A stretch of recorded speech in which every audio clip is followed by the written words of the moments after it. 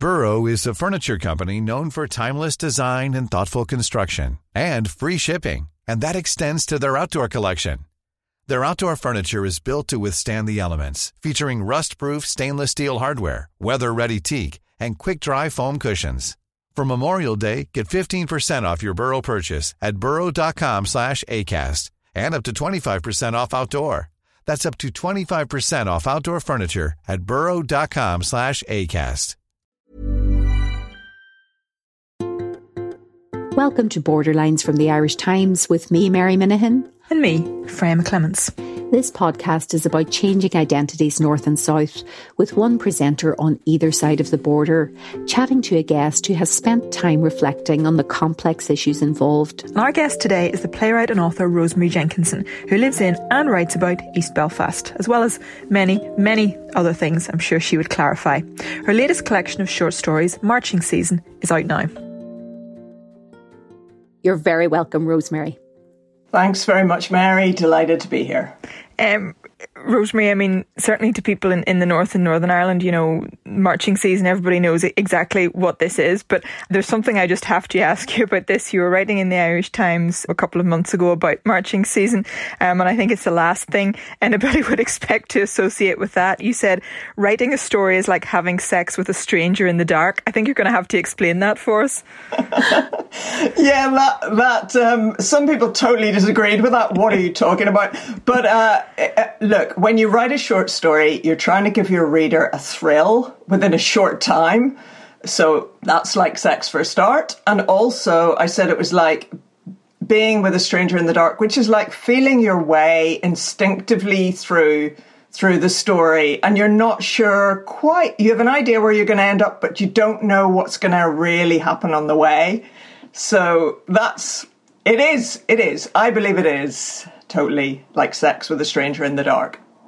I would know, would you, Freya? I was sort of trying to puzzle this out before we, before asking. I can't possibly think what she might mean, but now you've yes, you need to have a few experiences to draw from to understand that analogy, Freya. Well, you start to get into sort of, are you talking about, so it's writing a new short story is a step into the unknown, but, you do have some experience because you've done this before, you've written several collections of short stories. So it's that combination of, you've been here before, you've done this before, you have an idea of how it works, but you're still, it is still stepping into the dark, it's stepping into the unknown, because each time presumably must be slightly different, but you're relying on those previous experiences to guide you.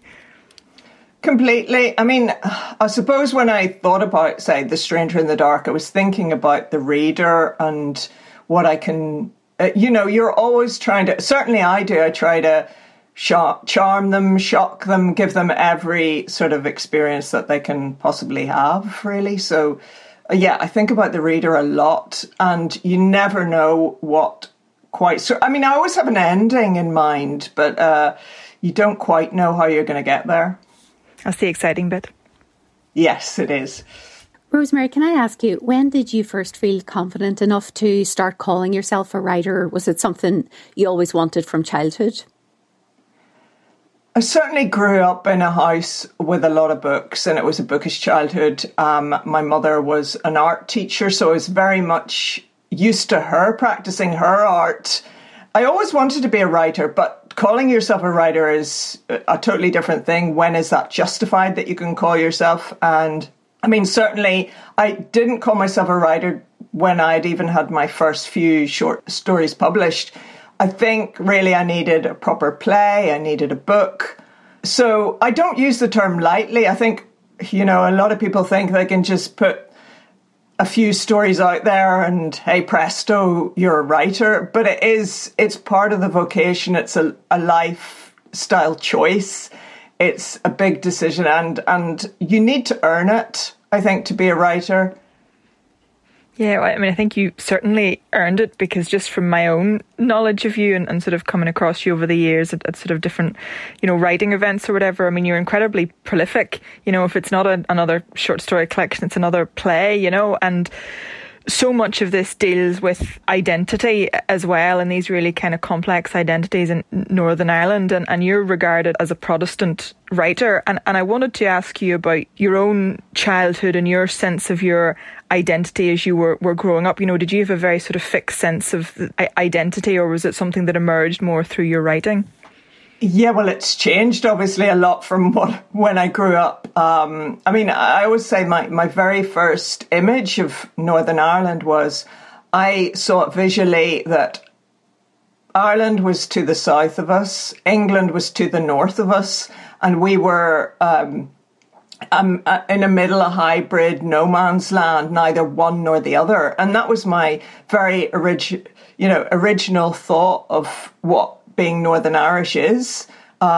Nothing really, nothing in both. So it's a kind of paradox, really, what we are.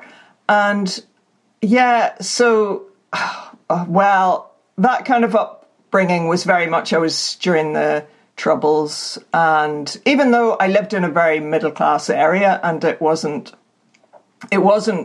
that much troubled by the Troubles, because we did have a bomb scare in our street when I was 7 years old. I wasn't allowed into my street, and I remember I was really scared and trying to find my mother. And we sat while the army defused the bomb. I remember sitting in neighbouring streets, and people brought out cups of tea and sweets for us. And I realised how fragile life was, and that even though we thought we were in our little cocoon from the Troubles, it was ever so much bigger, and it could impinge on you at any time. So that was a real sort of learning curve early on. And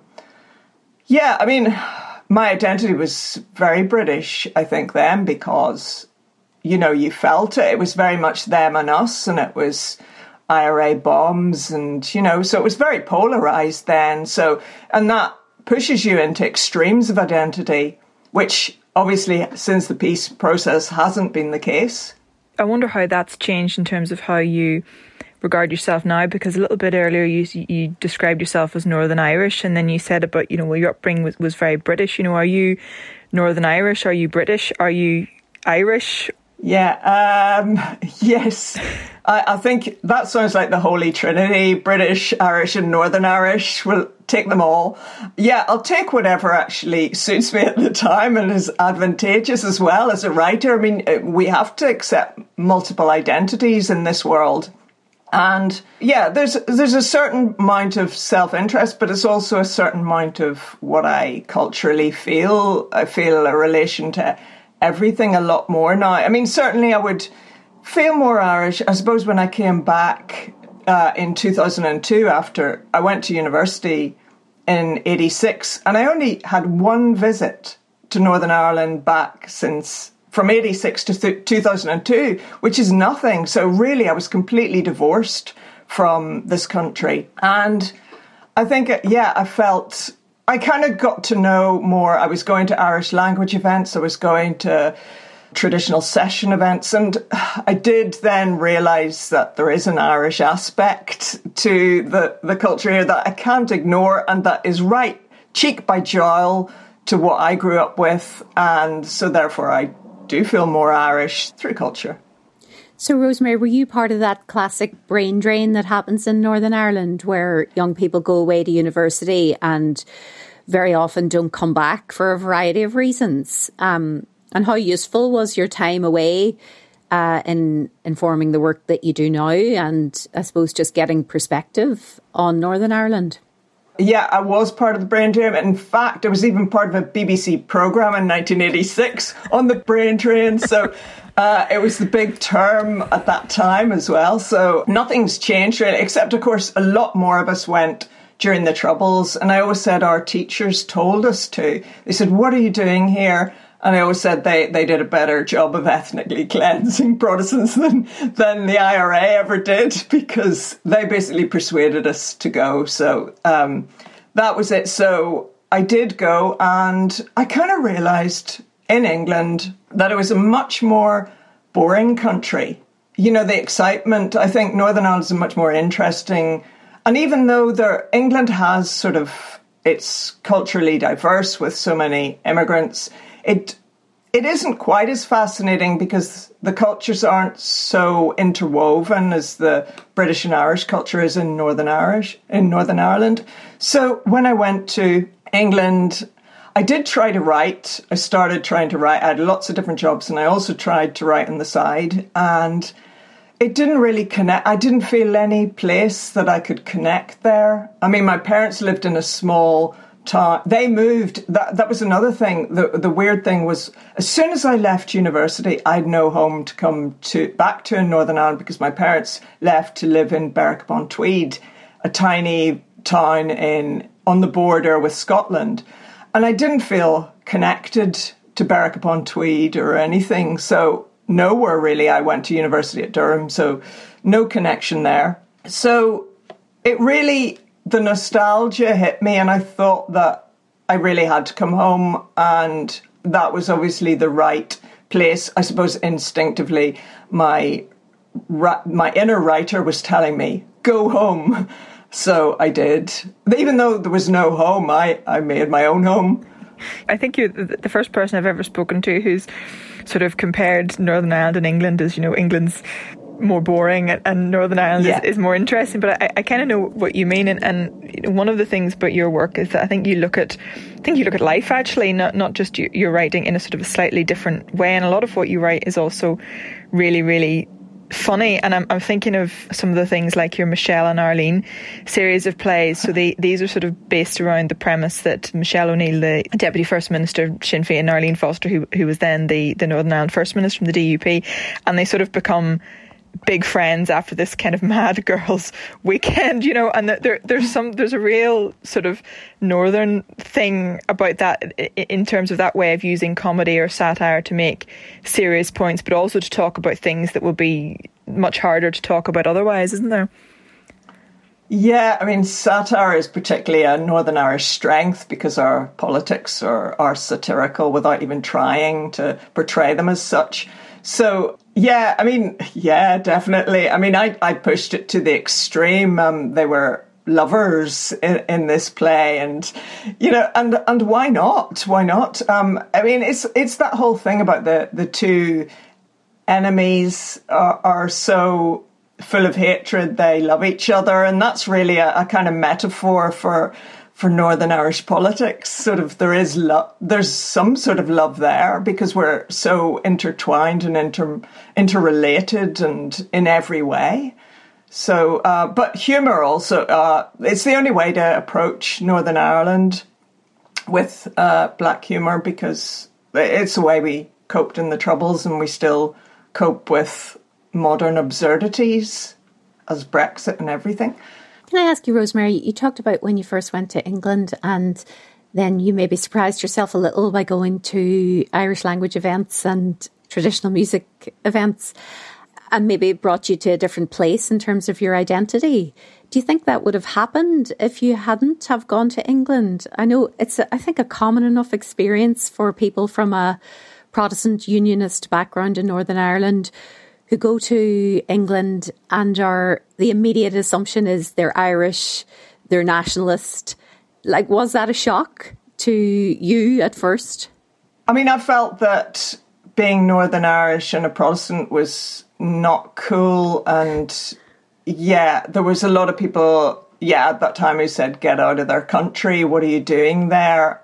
So, again, that was during Troubles time, and that was much more polarized. But that's the one is interesting about coming back, and how do you feel, or does that make it easier? It did make it easier because I didn't have any friends from my past. I had no school friends. I hadn't kept in touch. All of us had just been away for so many years, and actually most of my school friends also left, so we were scattered really. So we could say a huge diaspora, but except we weren't united in it at all, which is very typical of Protestants. We all just go our own way and don't club together. We're not very clubbable. And that's our sort of dissident individual tradition. So when I came back, I met much more people from a Republican background because they were the ones that I met just in the pubs. As I said, I was going out to see musics and I would meet them in the pubs. And if I hadn't have come back, I would never have had more Republican friends than Unionist or Loyalist friends or even neutral friends. So that definitely, they brought me into their world. I mean, it's a very different thing watching from the outside, but for being brought in and explained the culture and the history was so much better for me. And so that's what happened. When you were in England and people were saying to you, get out of their country, what are you doing there? These were English people saying that to you. Is that right? Yeah, English people. Many English people at my university had been on trips to the Falls. I realised of sort of this is to show them the conflict if they were politically interested. So you'd definitely get people who had already predetermined ideas in England. There was a lot of interest in the conflict at that time. So yeah, it was tough because you don't want to be. I wanted to be part of England, or well, to meld a lot more, and yet you're kind of immediately, associated with negativity, as if you have caused the whole problem from day one, which is ridiculous. But people still believe that.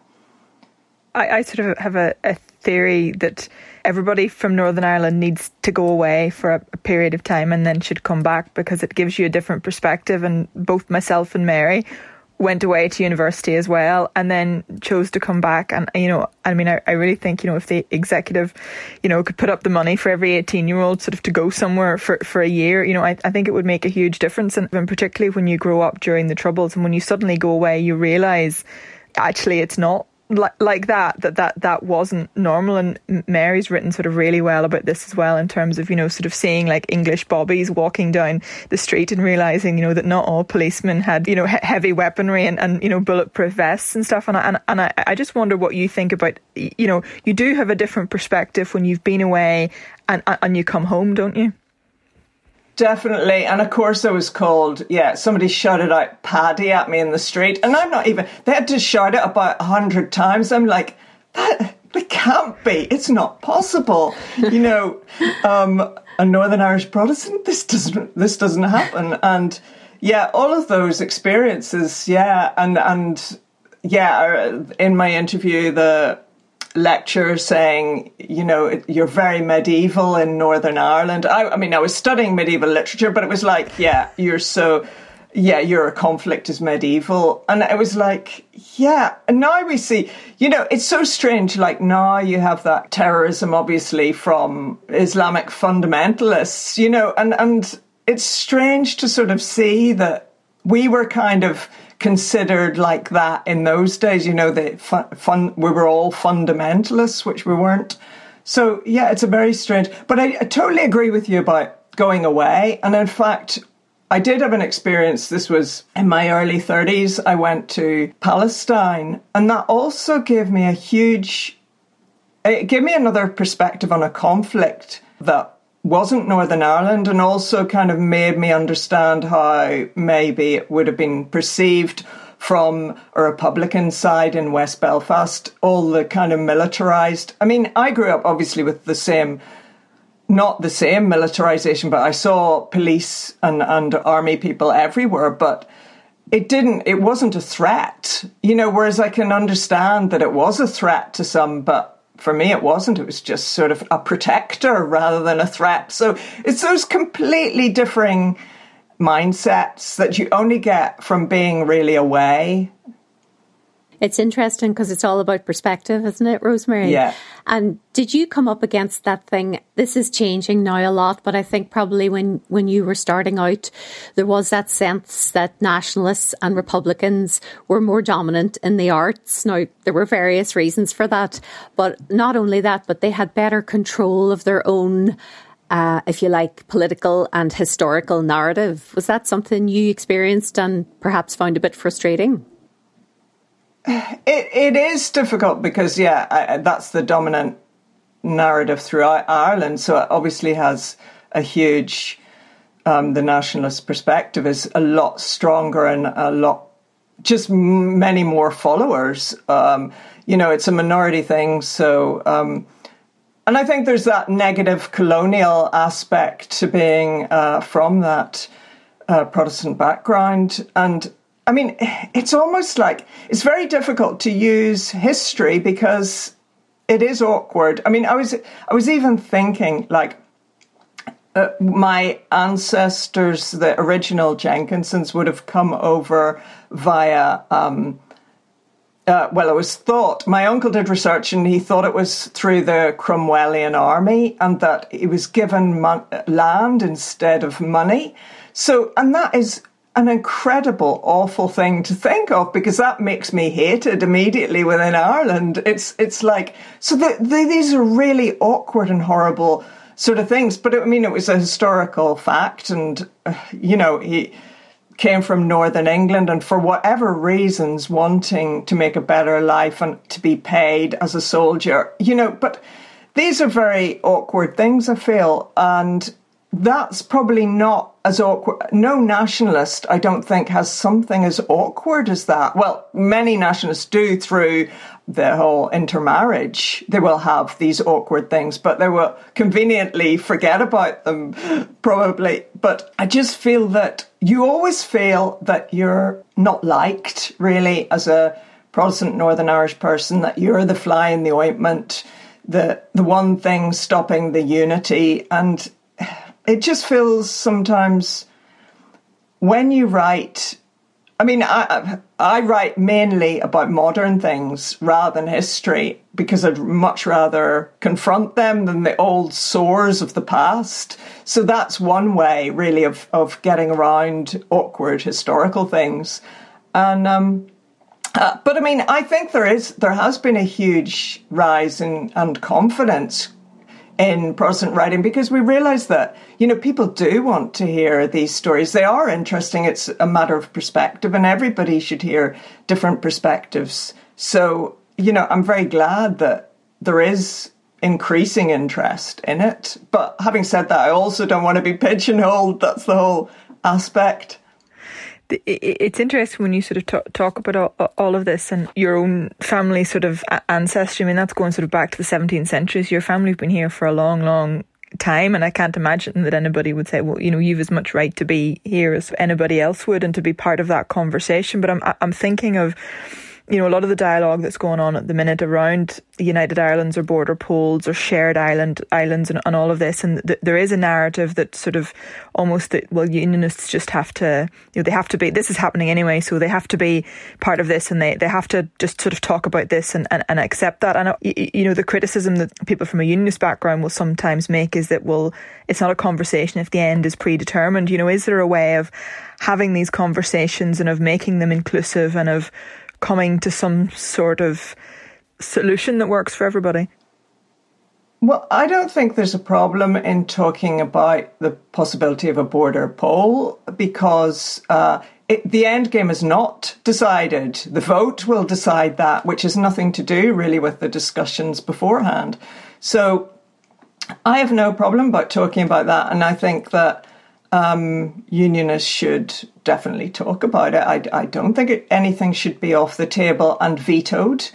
We have freedom of speech. Everybody should be talking about this. And I think for me as a writer, I mean, a border poll would be wonderful because I would have loads of writing material to write about. Upheaval is great. I've always said that for writers. So we welcome change and all of those difficult conversations. So, I think definitely there needs to be more discussion on the border and what to do about it. Can I ask you, Rosemary, when you were growing up, what was your impression of the Republic? And I suppose, what is it now and how has it changed over the years? When I was a child, we went to Achill Island a couple of summers because my aunt was Southern Irish and we would go there. We'd go amethyst hunting and it was wonderful. I loved it. I had good experiences of Southern Ireland, very good ones. There was that whole thing that people from the north thought that it was a bit of a primitive country in terms of infrastructure. So there was that kind of bias there, definitely, and maybe a slightly lofty feeling that we were ever so much wealthier up in Northern Ireland and things. So there was that perspective. You're listening to Borderlines. We'll continue our conversation with Rosemary Jenkinson after this short break. How would you like to look 5 years younger? In a clinical study, people that had volume added with Juvederm Voluma XC in the cheeks perceived themselves as looking 5 years younger at 6 months after treatment. Look younger, feel like you. Add volume for lift and contour in the cheeks with Juvederm Voluma XC. Reverse signs of aging by adding volume to smooth laugh lines with Juvederm Volure XC. For important safety information and to find a licensed specialist, visit Juvederm.com. That's JUVEDERM.com. Not for people with severe allergic reactions, allergies to lidocaine, or the proteins used in Juvederm. Common side effects include injection site redness, swelling, pain, tenderness, firmness, lumps, bumps, bruising, discoloration, or itching. There's a risk of unintentional injection into a blood vessel, which can cause vision abnormalities, blindness, stroke, temporary scabs, or scarring. Talk to a licensed specialist to find out if it's right for you. I'm Sandra, and I'm just the professional your small business was looking for. But you didn't hire me because you didn't use LinkedIn Jobs. LinkedIn has professionals you can't find anywhere else, including those who aren't actively looking for a new job, but might be open to the perfect role, like me. In a given month, over 70% of LinkedIn users don't visit other leading job sites. So if you're not looking on LinkedIn, you'll miss out on great candidates like Sandra. Start hiring professionals like a professional. Post your free job on linkedin.com/people today. Welcome back to Borderlines. Today we're talking to Rosemary Jenkinson about culture, identity, and her belief that fiction writers shouldn't focus on the Troubles too much. We've sort of talked a lot about identity and things like that, but not quite so much about your own work in regard to this. And I'm just thinking of, some of the things we've been talking about, the sort of things you write about, and you write a lot about the Troubles, but also the outworkings of the Troubles and sort of the contemporary issues and where we are now. And you were writing in the Irish Times recently, you wrote, "I don't want to be pigeonholed as a Troubles writer, a post-conflict writer, or a Protestant writer just because I'm from Northern Ireland. I choose to be a universal writer, neither confined by the country I come from, the body I was born into, nor the era I've lived through." How much choice does a writer really have in these things? These are the big things that have happened in your lifetime, and you write about them. Yeah, I mean, I don't write about the Troubles. I've never written directly about the Troubles. Everything is through the prism of the present, looking back at the Troubles. So I'm not interested in the Troubles. Maybe in memoir form, but certainly not in fictional form or play form, because I think, I think it's largely over, but it isn't. It's still rumble. I'm interested in the present rumblings that could potentially unleash another Troubles scenario. And I suppose a border poll, we always think that, there could be some sort of Troubles scenario depending on the vote. So I suppose I'm interested in that way, but I suppose, it's a difficult one to say. I'm not sure. Maybe it just depends on your interpretation, because I suppose a lot of people will say that the Troubles is still inherent in absolutely everything here, but you're more interested in the contemporary outworkings of this. Yeah, but I mean, I do think I have said in the piece I wrote for Fortnight that I do believe that it is there's too much about the Troubles right now, and it is a very easy default position for writers to slide into, and even though I totally get that there's trauma that still has to be worked through, and I wouldn't deny anyone the right to work that through, but I do feel that since Anna Burns also came out with her huge Troubles novel, I do think there could be a slight copycat reverberation through that, and writers need to do their own thing, and they should also accept that I don't think there should be so much Troubles plays or fiction. I think that they should accept that, or question, actually, what is the need for all this Troubles work?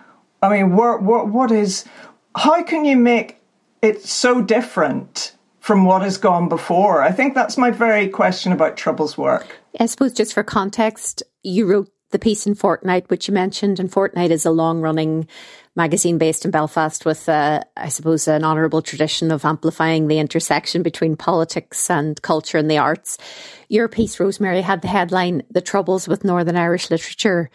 It was a long piece, but you mentioned, among other things, what you called the retrogressive gaze and the idea of writers feasting on the corpse of the Troubles.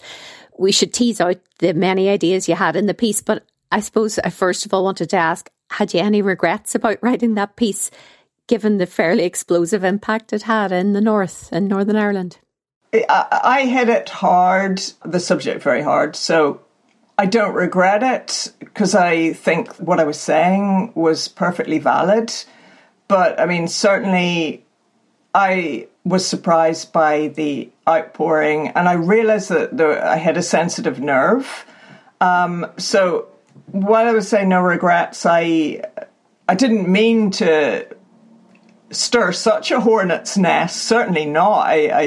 So it caught me by surprise, the strength of feeling. And but I do think that writers of all should be the ones who accept criticism and look to why there might be criticism and really be very open. It surprises me if writers are very angry and sensitive and closed on certain subjects. We should be the most liberal and open of all. Where did the reaction come most strongly, Rosemary? Was it Twitter, or where did you get this big reaction? Oh, yeah, Twitter. Well, obviously you had an article in the Irish Times against it as well. But Twitter, which you then obviously, responded to as well. Which I responded to. Well, you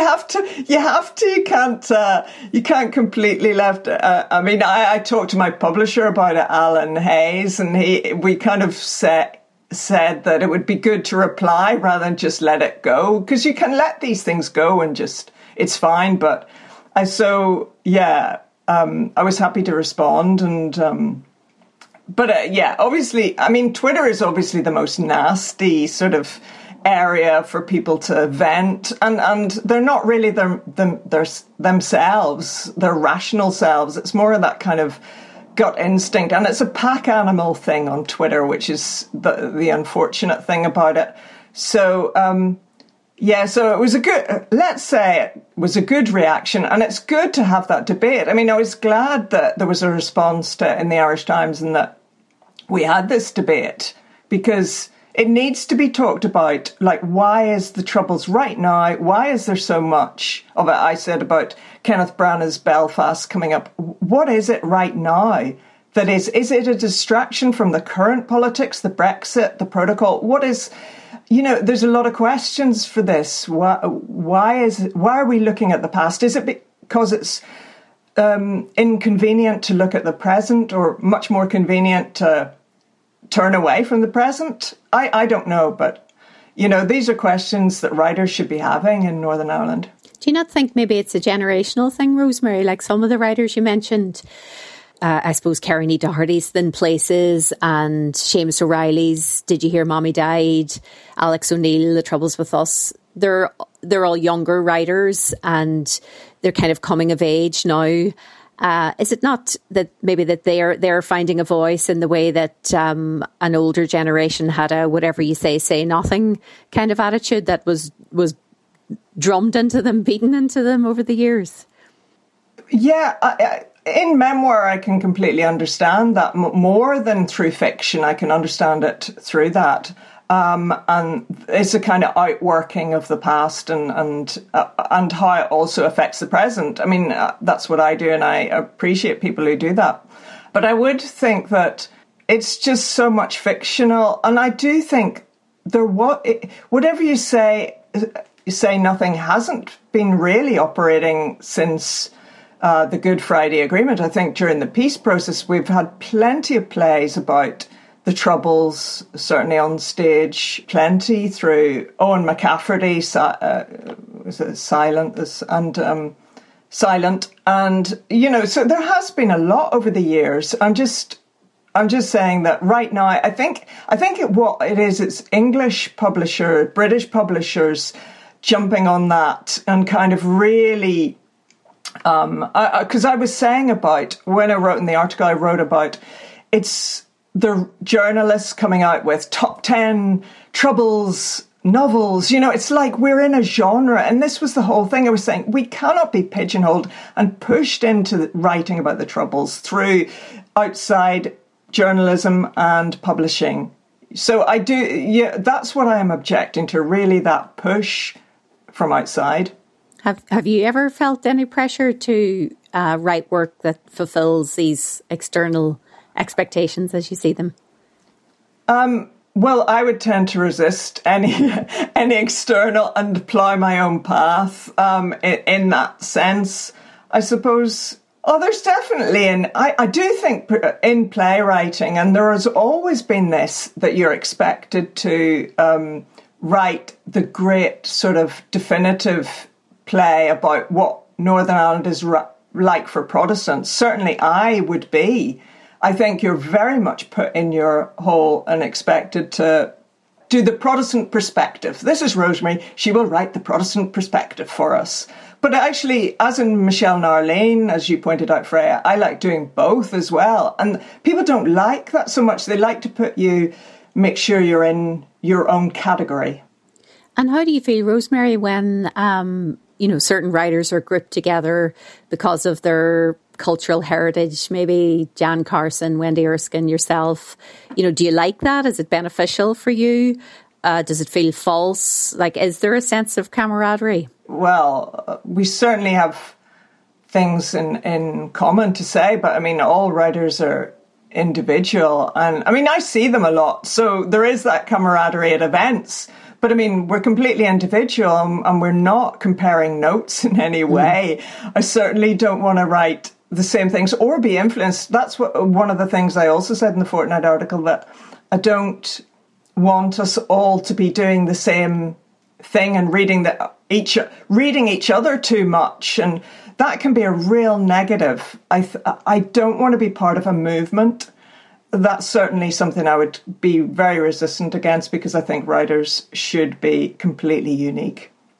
So I don't think it's helpful, but I do think that maybe it gets us some group publicity, which is also, you can say, is a good thing. So, there are swings and roundabouts, but essentially I don't want to be part of a Protestant female writing group. We sound like the Derry Girls, like a girl band or something. The East Belfast Girls or something. The East Belfast Girls. That's us. Yeah, that's us. We actually will start doing that. That's our next event. Thanks, Freya, for that. Not at all. You're very welcome. I mean, just on that, you've recently talked about the East, by which we obviously mean East Belfast, is the current creative hotbed of Belfast. And there is a sense that it's an area that's kind of, really up and coming in that sense. And I think it's fair to say that you're one of the writers and the creatives at the heart of that. I mean, tell us a bit about that. Yeah, I suppose there's been quite a lot of regeneration in that area. And there's also a lot, actually, it's also been very much more integrated. There's very much mixed social housing here, so it's not its own Protestant heartland. That, even though it still keeps that overall identity, but it is a much more diverse community. More ethnic minorities coming in. So it is hugely. It is an interesting area, and I think there's a lot of artist studios. So it's more of a kind of hip place. But I mean, what I'm probably most interested in is the kind of loyalist areas I write about. I live in one, and, I would find that very interesting in terms of the grittiness as well. It gives you urban grit in your writing. So there's still that, but there is more kind of literary magazines it's actually a music magazine, but it takes literature, like Dig With It has come out. There's a bit more of a cultural outpouring in East Belfast, which is a good thing. And of course, the C.S. Lewis Centre also is an arts hub. So it is a happening place culturally. So get down to East Belfast. There's one last thing that I want to ask you about. You talked about, black humour and, all the funny material that's all around you and how upheaval it is great.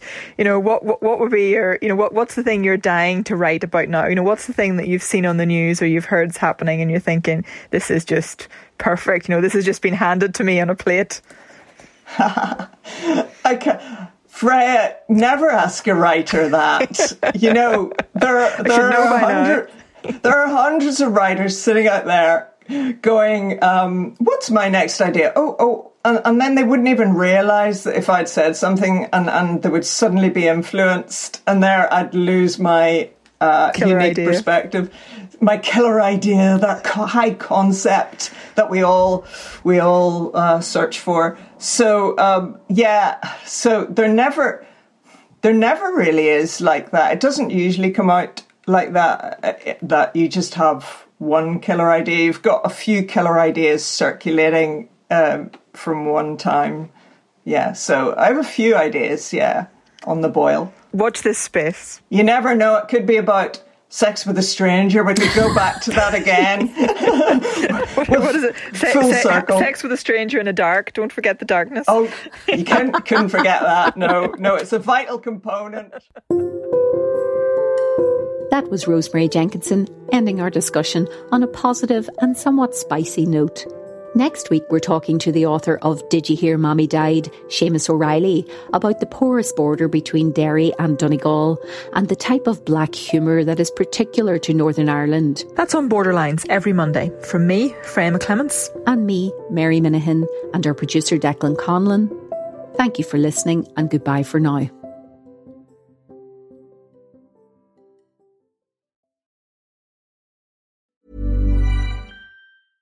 Even when we're on a budget, we still deserve nice things. Quince is a place to scoop up stunning high-end goods for 50 to 80% less than similar brands. They have buttery soft cashmere sweaters starting at $50, luxurious Italian leather bags, and so much more.